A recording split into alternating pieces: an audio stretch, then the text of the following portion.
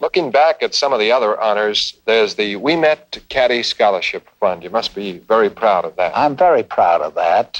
That Caddy Fund was organized in 1949, and it has been a source of great satisfaction to me.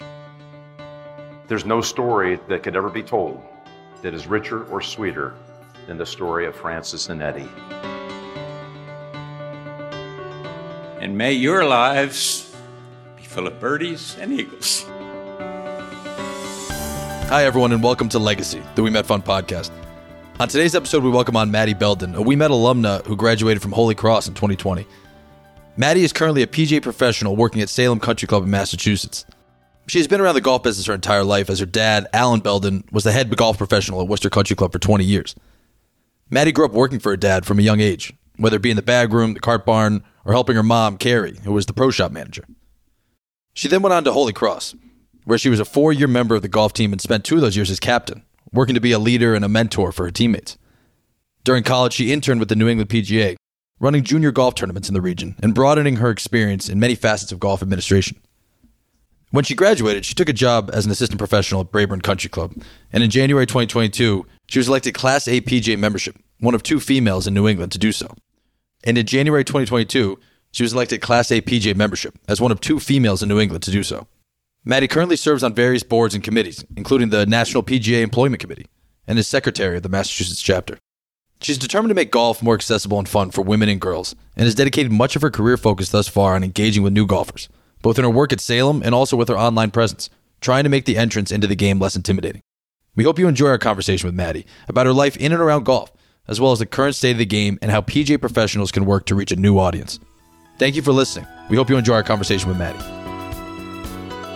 When did you start going back to Salem? Is it full-time already? An hour ago. Is today like the first day? Time. Yeah. Since Christmas, I haven't been here, so. You've had a kind of a busy offseason. You were at the golf show in January, and then were you in Chicago for, was it like a PGA committee or core committee meeting last week or a couple weeks ago? Yeah, I was in Chicago last week. I got back last Wednesday.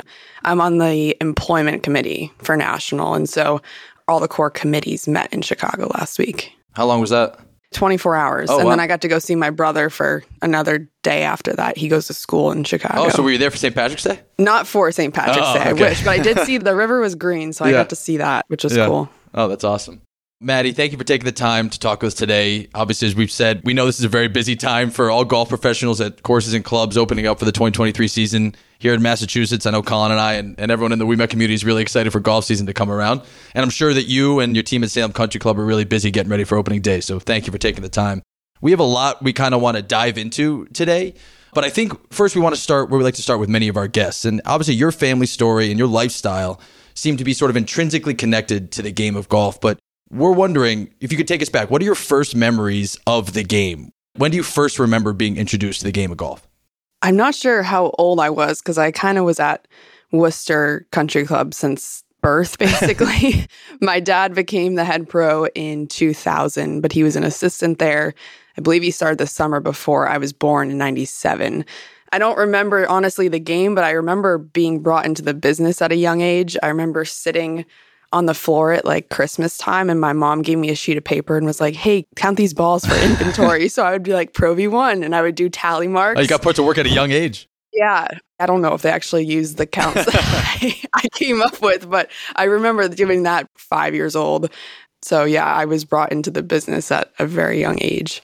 Imagine standing on a stool or let me use the computer, right? Oh yeah. My dad likes to joke. They taught me the member charge button at like 2 years old, and I would just sit there and hit member charge. And my dad's like, yep, get the sales. That's awesome. I remember the business. I remember also having a club in my hand at a really young age. I would take lessons and clinics and stuff from my dad's assistants who worked at Worcester. I was there all the time. You know, in your mind, you're playing or helping or feeling like you're helping. Yeah. Long hours. I mean, I think for anyone that knows the golf industry during the summertime, not, as we're about to ramp up for the spring, your dad, your mom working in the shop, how did watching or experiencing or being part of those days, how did that impact your work ethic at a young age, I'm wondering? I think it made working in the golf business a little less shocking because, like you said, it is really long hours and weird hours too. Like it's not a 9 to 5 and you got to work weekends and holidays. And I saw my dad and my mom, because my mom was the shop manager. So I saw them have these crazy schedules, but also be like, I don't want to say workaholics, but they did a really good job at it. I feel like it percolated into my life, and I don't really know anything else. One summer I worked in an office, I think it was after my sophomore year of college, and I was like, nope, not for me. Like, I want to be outside. I want to be in a golf shop, running tournaments and stuff. I don't want to just sit at a desk all day. It just wasn't in my blood to do that. Be around that activity, which I remember from having worked at a club growing up. And it's something we'll talk about later on, but I think that a lot of the culture around golf, being a golf professional, is starting to shift a little bit. There's a little more focus coming to the amount of hours and work and pressure there are on golf professionals, again, which we'll chat about in a little bit. But I am curious, with your mom and your dad working at Worcester Country Club growing up, like you said, you grew up there, you lived there almost. Do you think that you loved the game as long as you could remember going back? Did you love playing as much as love being around the culture of it? Or did that come later? That came later. I mean, I grew up playing in like any PGA junior events and I played in high school, but honestly, I didn't really love playing the game until after college, which is kind of crazy because that was like 3 years ago. I liked it. I didn't even think I was going to play in college. I just liked being in that community of golf, I guess. My dad always had really good staff. Like, they were just fun people to be around. I feel like people who play golf, you never know who you're going to meet. So I feel like it was more that than the actual game. And I love the game more now, I think, than when I was younger. Gotcha. So if I can ask, any reason you think why you might have said, this isn't the path I'm going to go in? I've had some other discussions with you in the past, but not to give you an answer. But I mean, do you think, was it because it was male dominated? I know you didn't have other girls on the golf team. Yeah, I was usually the only girl on the golf team in high school. And I met one other girl playing when we played against some team in Rhode Island, and she works for golf.com now, Claire Rogers. There were no other girls. And so honestly, and I didn't really know anybody that played in college either. So it just never was at the forefront of my mind. But when I got into Holy Cross academically, I was like, oh, I know the coach. Like, I might as well reach out. And it just happened to work out, which, as you'll see, is kind of how like the rest of my career has gone. Like, I've never really planned to do this. It just keeps snowballing into this crazy kind of meant to be thing. And you've developed an extremely impressive career in the golf industry in just a few short years, which we'll get to. But going back to when you started working at Worcester Country Club, you had sort of a unique situation where your dad was a head pro, your mom had worked there, you grew up around there. So maybe your experience was a little different from other new employees, but what age did you become an official employee at Worcester Country Club? What do you remember first doing? Were you a caddy? Were you working in the bag room, pro shop? Were you the only female on staff at that point? I think I probably shouldn't say I was like 14 or 15 because I think you had to be 16, but we get it. Yeah. It was whenever you could drive a car. So about 15, I worked in the bag room, the cart barn. I have caddied for my dad in like professional events. So I mainly worked in the bag room, cart barn, and I would work in the shop every now and again. But yeah, I did that for probably 5 or 6 years, I would say. And I don't think I was the only girl. It definitely was majority boys, but there were a couple other girls, which was always nice. Any other members at the club that kind of stand out as those are some of my favorites, or relationships, maybe even mentors that have lasted from the Worcester Country Club membership? So the one person that I did caddy for was Tom Bartholomew, and I caddied for him in, I don't know if it was the qualifier or something for the men's club championship. I lost his head cover. I lost his rangefinder. Perfect. And he still ate lunch with me afterwards. So I'll always remember how nice he was. And he was always nice to me throughout my entire life being there. But I'll never forget that because it was the one time I caddied and I was like mortified. I was like, I'm never doing this ever again. But he's like, let's have lunch. Okay. That's beautiful. Shocking. That's the exact type of person you want to caddy for. I remember having those feelings too. It's dreadful when you lose something on the course. It's the worst feeling in the world. But going back to that, there were, at least as far as the We Met community goes, Worcester Country Club is extraordinarily invested in the We Met Fund. We know of so many members there, including not just the professional staff there, but also the membership there, They love the We Met Fund. They're really proud of the We Met Fund. So now you've been a 4-year We Met scholar. You're an alumna from Holy Cross. You've excelled as a member of the We Met community. But if you could take us back in time to a little bit maybe before you even applied for the scholarship, how do you remember learning about We Met? Was it through members at the club? Was it through your dad? What were your first experiences with We Met leading up to that application? I remember from a very young age always seeing the poster that was hung in the shop of all of the We Met scholars at the time. And I didn't really know what it was at first, but I saw that every year and I was like, oh, that's cool. Like, I don't know what it is. And then as I got closer to the end of high school, I remember Jack McDaniel. I don't know if you know him. Absolutely. He's a big We Met guy. Absolutely. And he was always super welcoming and stuff and was super enthusiastic about it. I mean, I literally called him Uncle Jack. Right. Everybody calls him Uncle Jack. We call him Uncle Jack, actually. Yeah. I think everybody calls him Uncle Jack. I think that's just his name. Yeah. He was never Mr. McDaniel. He was Uncle Jack. So he was a big proponent for it. So yeah, I think between him and my dad and just growing up seeing the poster, I always knew about it. And I was lucky enough to have people explain it to me and how important and stuff it is to everybody in the community. So I always knew about it pretty much. You said earlier that golf wasn't sort of in the plans for Holy Cross. How did you come to go to Holy Cross? Like, what drew you there? Was scholarship, perhaps the We Met scholarship, was that part of the equation of how you said, this is the school that I want to go to? From probably the beginning of high school, I always told my parents I was not going to school in Massachusetts. I made my poor parents, drive me to Canada to look at McGill. We went to DC to look at Georgetown and American and GW, and I ended up in Worcester, 10 minutes from home. And you ended up a few miles away. Yeah. My dad always jokes. I said, well, Dad, if I go to school in DC, I'll be across from the embassies. If I go to school in Worcester, I'll have a view of Rotman's because that's right across the street from Holy Cross. And that's where I ended up. But yeah, I think in probably October of my senior year, I decided I was going to apply early decision to Holy Cross. Mainly just I had grown up going to Holy Cross for camps and stuff. I had some connections. I was close with one of the coaches that was there. He had an influence on me going. So I think other things in my life, it was just meant to be. I said, I'm going to apply early decision. And if I get in, you have to go. So I got in. I decided to go. I applied for We Met, got the scholarship. I reached out to Tim Bebo, who was my golf coach there. And I was like, any spots on the golf team? And he said, yes. And it just snowballed from there. Well, I think you must be being modest in a few ways. One, congrats. Getting an early decision to Holy Cross, pretty difficult to do, so that's pretty impressive. But no matter the level, I mean, especially at Holy Cross D1 golf, that's still pretty impressive to be able to play. So you must have been a very good player. What do you remember about playing junior events growing up in your middle to late teens? You must have been a fairly good player. I wasn't great, to be honest. So Holy Cross is Patriot League. They've gotten much better since I've left. We didn't get scholarships for golf. We couldn't bring in a big group of awesome players, which was unfortunate, but they're awesome people. Like, I'm still friends with everybody pretty much I was on the team with. When I was a kid, I would play New England junior tour events. And the main thing I remember, I was really the only girl. For 9 holes, I might have shot 50, but I would win because I was the only girl in the division. It was crazy. So that probably played into me not really wanting to play in college because I never really got that competitive, I guess, experience. But yeah, I remember also being in high school, being one of the only girls, and it was a good driver to want to be better. Go home and be like, oh, I beat the boys today. That was motivation to try and play better.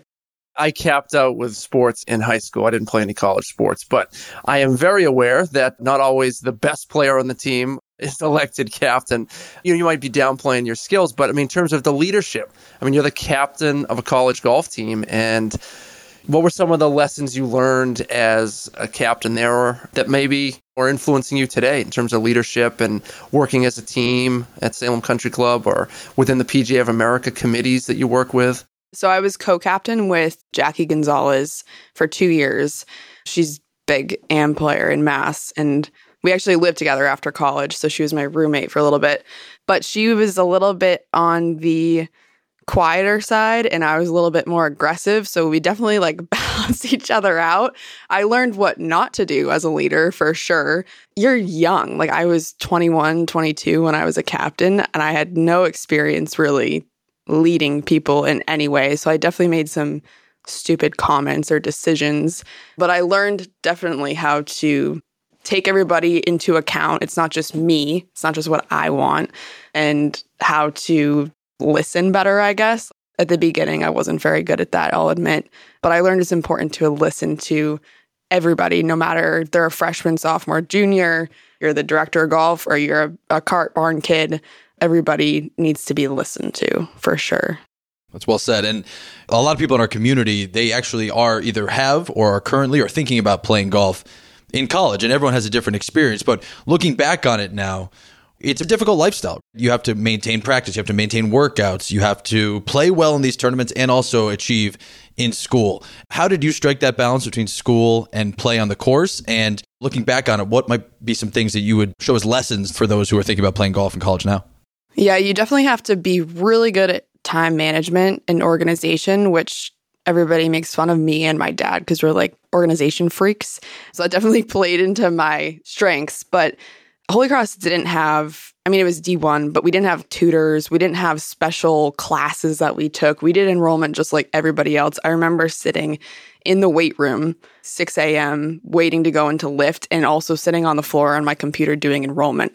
There was no special treatment for athletes, or at least not the golf team at Holy Cross. So being able to stay level-headed and manage 100 different things at once was important, which also plays into my job now because it can definitely get hectic. So yeah, time management and organization are like the top two things because you can't get too behind on the golf and practice, but you also can't get behind on your schoolwork because at a school like that, professors, they don't care. Right. Yeah. They think it's cool, but they're like, all right, but you still have a test on Friday that you need to take. Right. And I don't care if you have golf, you got to go take it or you got to do the essay or whatever. So people listening, they're saying, okay, she went to Holy Cross, but now she's a PGA professional. This isn't a PGM program. You weren't studying to do that. I'm not a PGA professional, but for those out there that are wondering, like, what are the different paths that someone could take to become a PGA professional? I guess suppose one path is a PGM program, like a Penn State or Methodist. But what about you? Like, how did you then graduate and say, okay, this is what I'm doing? Like everything else in my life, I didn't know that I was going to do this until last minute.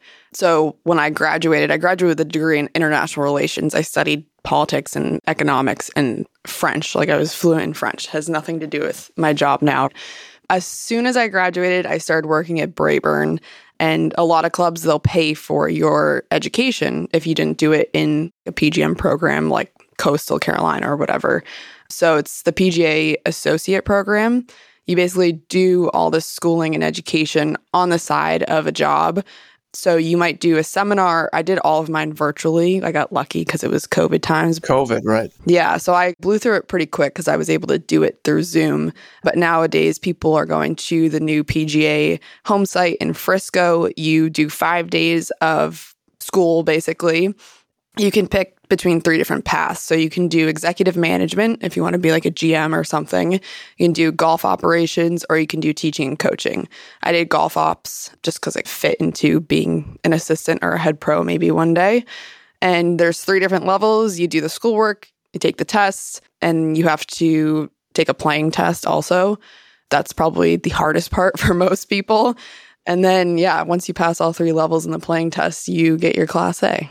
How does the scoring work on the playing test? That's always the one I'm curious about. Does it vary from course to course, or is there one set score across the country? I would have to look it up to see the exact formula, but it has to do with the slope and rating. So whatever course you're at, I played different tees than the men did at the test, so I had a different score goal. But they'll tell you, which is the craziest part of the test, is that they literally tell you before you tee off, you have to shoot 158 in 36 holes. And it's like, so stressful. All right. Yeah, like that never happens in any other instance that I can think of. You just go and you play and you shoot what you shoot, and that's fine. I remember standing on the 36th hole of my PAT, and the girl I was playing with, she goes, all right, you just need to make double to pass. Oh. And I was like, oh my God. So I was freaking out, and I made par, so I passed by 2, but I was like, that could have gone so poorly. Like if I'd made it triple and didn't pass by one, I would have been so mad. You don't even want the word double spoken out there. No. She's like, yeah, you'll be fine. I was like, thanks. I would have gone OB off the tee immediately. But obviously you passed that. And in 2022, you were one of 2 females in New England to become a Class A PGA member. Now, as we had mentioned, you're the secretary of the Massachusetts PGA chapter. You're on the national committee of the PGA. So kudos to you. That's awesome. Going back to that earlier number, you being one of 2 females to gain Class A PGA membership in New England, how do you envision that number going to 3, 5, 10 female PGA members in the coming years? What are some of the things that you and your fellow PGA members are discussing on these various committees and boards to try to expand the profession to more women, have them consider this career path? It's definitely a conversation in all of the committees and boards that I'm on, especially national. The employment committee, we're working really hard to just get numbers up, period. And obviously diversity and equity inclusion is working on getting females and people from different backgrounds in. One of the big things that the PGA does is a program called PGA Lead. And I believe it's 15 people every 2 years are selected, and they come from diverse backgrounds. There's a lot of females, and they kind of fast track you through getting on committees and learning how all that stuff works. When I was at the core committee meetings in Chicago, they had all the PGA Lead people stand up, and it was a good chunk of people in the room, and a lot of them were females. So that's one thing that National is doing. But I think a big thing for getting females in the business is how business is changing and the industry is changing right now. It's like work-life balance and I guess salaries are going up. So as a female, it's always in the back of my mind. I'm only 25, but if I want to get married and have kids in the next, 5 to 7 years, being a head pro is really difficult. And you can't really take care of kids if my husband is also working a full-time job and I've got to be here on holidays and weekends. Having kids is not really conducive. So the way that work-life balance is becoming more of a thing in the golf industry definitely makes it easier for women to see it as a feasible job, I guess. And salaries are going up too, which always helps. So Maddy, what are some of the things that you see as already you're seeing some progress there in terms of PGA Lead and the chapter or the New England region of the NEPGA? How could the next class maybe have 3 females come in, and then the class after that maybe have 5 females joining the ranks? It all comes down to recruiting, and obviously the PGA recruits on a big scale. They put out commercials and social media, PSAs and all this stuff.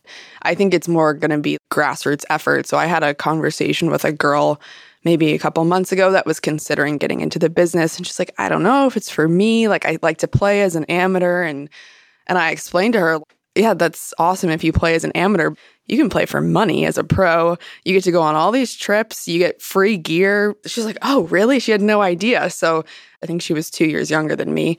Coming from me, a young female, she sees that it is a cool job and it can be feasible. I think there's 40-ish females in the New England section. We all need to reach out and make ourselves accessible to females that are considering. So colleges, high schools, going in to talk to them and explaining like how cool of a job it really can be, because they just don't know, really. That's really well said. And to your credit, you are not just talking the talk, but you're also walking the walk. One thing you've been on the forefront of, that we've seen certainly here in Massachusetts, is doing your part to reach those audiences where they are. For example, you're definitely using new media, if you will, be it through podcasts, Instagram. You have a TikTok channel, your YouTube channel, shout out the Golf 101 videos, and the list goes on and on. In the coming years, how do you see those kind of efforts helping to expand the game and even make it less intimidating for beginning golfers or female golfers who want to learn more about the game but might not actually know how? I'm trying to spread myself out on all the social media channels just to get as many people as I can. I don't know if you're on TikTok at all, but there's a movement. They call it the golf girl era. People are in all these different eras. If you're not on TikTok, you're probably like, what the heck is she talking about? But there's a lot of girls that do already play golf. One of the girls I had on my podcast, her name's Haley Buchholz. I love her. She posts what she wears, what different clubs do, what etiquette is, and all this different stuff. And so it reaches probably millions of people, I would say, every day. And if you can get 5 or 10 girls interested in golf, that's awesome. And they feel more comfortable because they have people like Haley or myself. They can DM on Instagram and be like, hey, like, is this skirt okay to wear? Or what do you do in this situation? And it's just such a wide array of people that you can access through social media. I could talk to someone in California and help them out. Right. And those things matter for those who, say, didn't grow up surrounded by golf for 25 years and they're maybe just interested in the game. It's very popular right now. And so having channels like yours to reach out to, it's important. So credit to you for that. I mean, I'm just listening to these answers might have been a little different, Maddy, say 6, 7, 8 years ago when you talk about golf or the golf industry and you started out working at Worcester Country Club. Then you go and work at Brayburn. Now you're at Salem. It's full circle where you're able to share both the struggles and maybe the things that you might have had some trepidation in terms of why to join the golf industry. And now you're turning them into, you've seen other successes that people across the country have had in terms of bringing more people into the game. And now you're an advocate. Now you're recruiting and you're so passionate about it. That's just something that I guess to me, you've grown. Is that something you've seen in yourself and the industry as a whole? Yeah, I mean, especially from the time that I graduated. So almost 3 years ago, I was just like, yeah, this is comfortable. This industry is comfortable to me and it's familiar and I'll do it. Didn't really have any plans to have this hoorah movement. I just saw a need for more females in the industry and more females in the game. It was never really accessible. Your husband or father didn't play the game, like you probably weren't going to get into it. So being that figure for some people to grab them and pull them into either the game or the business is pretty cool. That's great. Well, I'm glad you're also back at a club that has another long list of faces hanging on the wall as We Met scholars. So I know that you're also pushing the young men and women that work at Salem that are in high school or college to apply We Met. Hopefully we can help them with their goals because it might not be golf, but it might be. Yeah, you never know. We were talking about new media, and I'm curious. I know Colin's curious as well. Talk to us about this Golf Live app. It seems really cool. I know you work with it. I know your dad seems to work with it as well. For those listening, what is that app? How can the average golfer use it, perhaps of any level? What are the benefits of using that app? It is a live virtual golf lesson app. So if you're my student, you can go on and search Maddy Belden and schedule a lesson with me. So it's kind of like a FaceTime. And the thing that is the coolest thing, and he has a patent on this or a patent pending, I, as the coach, can record your swing through the app with your camera.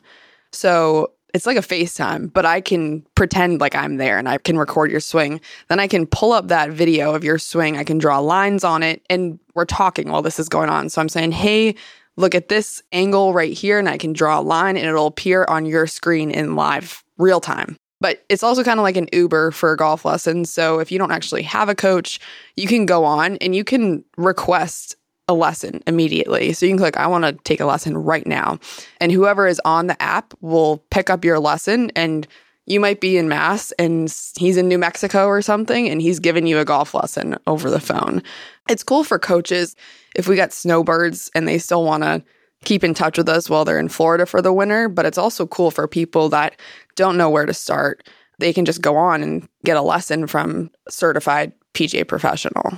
Very cool. So I'm sure that's part of your plan for 2023, you know, whether it's in-person lessons at Salem or Golf Live. Maddy, if I could just ask you one Maddy Belden PGA personal goal for 2023 and maybe one goal for what you're doing with the NEPGA. Personally, I want to give more lessons. I always want to give more lessons. I'm working on getting specialized, PGA specialized in teaching and coaching. So that'll help my lesson business as well. So I want to complete that this year because I started it last year and got a little sidetracked. For the NEPGA, so we have our section championship in September, and there's a separate women's championship as well, but it's played at the same courses. And I played in it last year. We had 5 women in it. So I want to get that to at least 8 because 5 is pitiful. And there's 40 of us. So we can get up to 8 or 10. I not only want to get more women in the business, but I want the women that are in the business right now to get more involved. That's cool. Well said. Looking back on it, you were 3 years old doing inventory at Worcester Country Club. Now you're at Salem Country Club, and Still to this day, 20 odd years later, you're working with your dad hand in hand. And it's kind of a unique thing. I'll never be able to work in the same industry as my dad. We're just two very separate industries. It's unique and pretty cool. Does it feel like everything has come full circle for you where you now work at the same club with your dad and you are PGA professional? Yeah, it's crazy. And I never thought that this would happen. If you told me in high school that I'd be a golf pro working with my dad, I'd be like, yeah, okay, it's not going to happen. But it's super cool. And so he's the director of instruction here, and he's not really in the shop much, but we do get to give clinics together. And if I want, I can go out and observe one of his lessons. He's an awesome teacher. So just listening to him, really useful to me in my teaching career. But yeah, it's really crazy. And actually, we got a new GM here. He used to work at Worcester, and then we have another assistant coming in a couple weeks who used to work for my dad at Worcester. So it's bizarre almost, but yeah, it's awesome. Very cool. Good luck in the 2023 season. We are very grateful for the support of Salem Country Club at the We Met Fund, and we wish you nothing but the best. I'm sure we'll be seeing you popping up at every level, from the PGA level, but also at Salem Country Club and maybe at some We Met events as well. But thank you for taking the time. It's great to talk to you. Keep up the good work. It's really impressive. Thanks, Maddy. Appreciate it. Thank you, guys. It was awesome. Thank you for having me.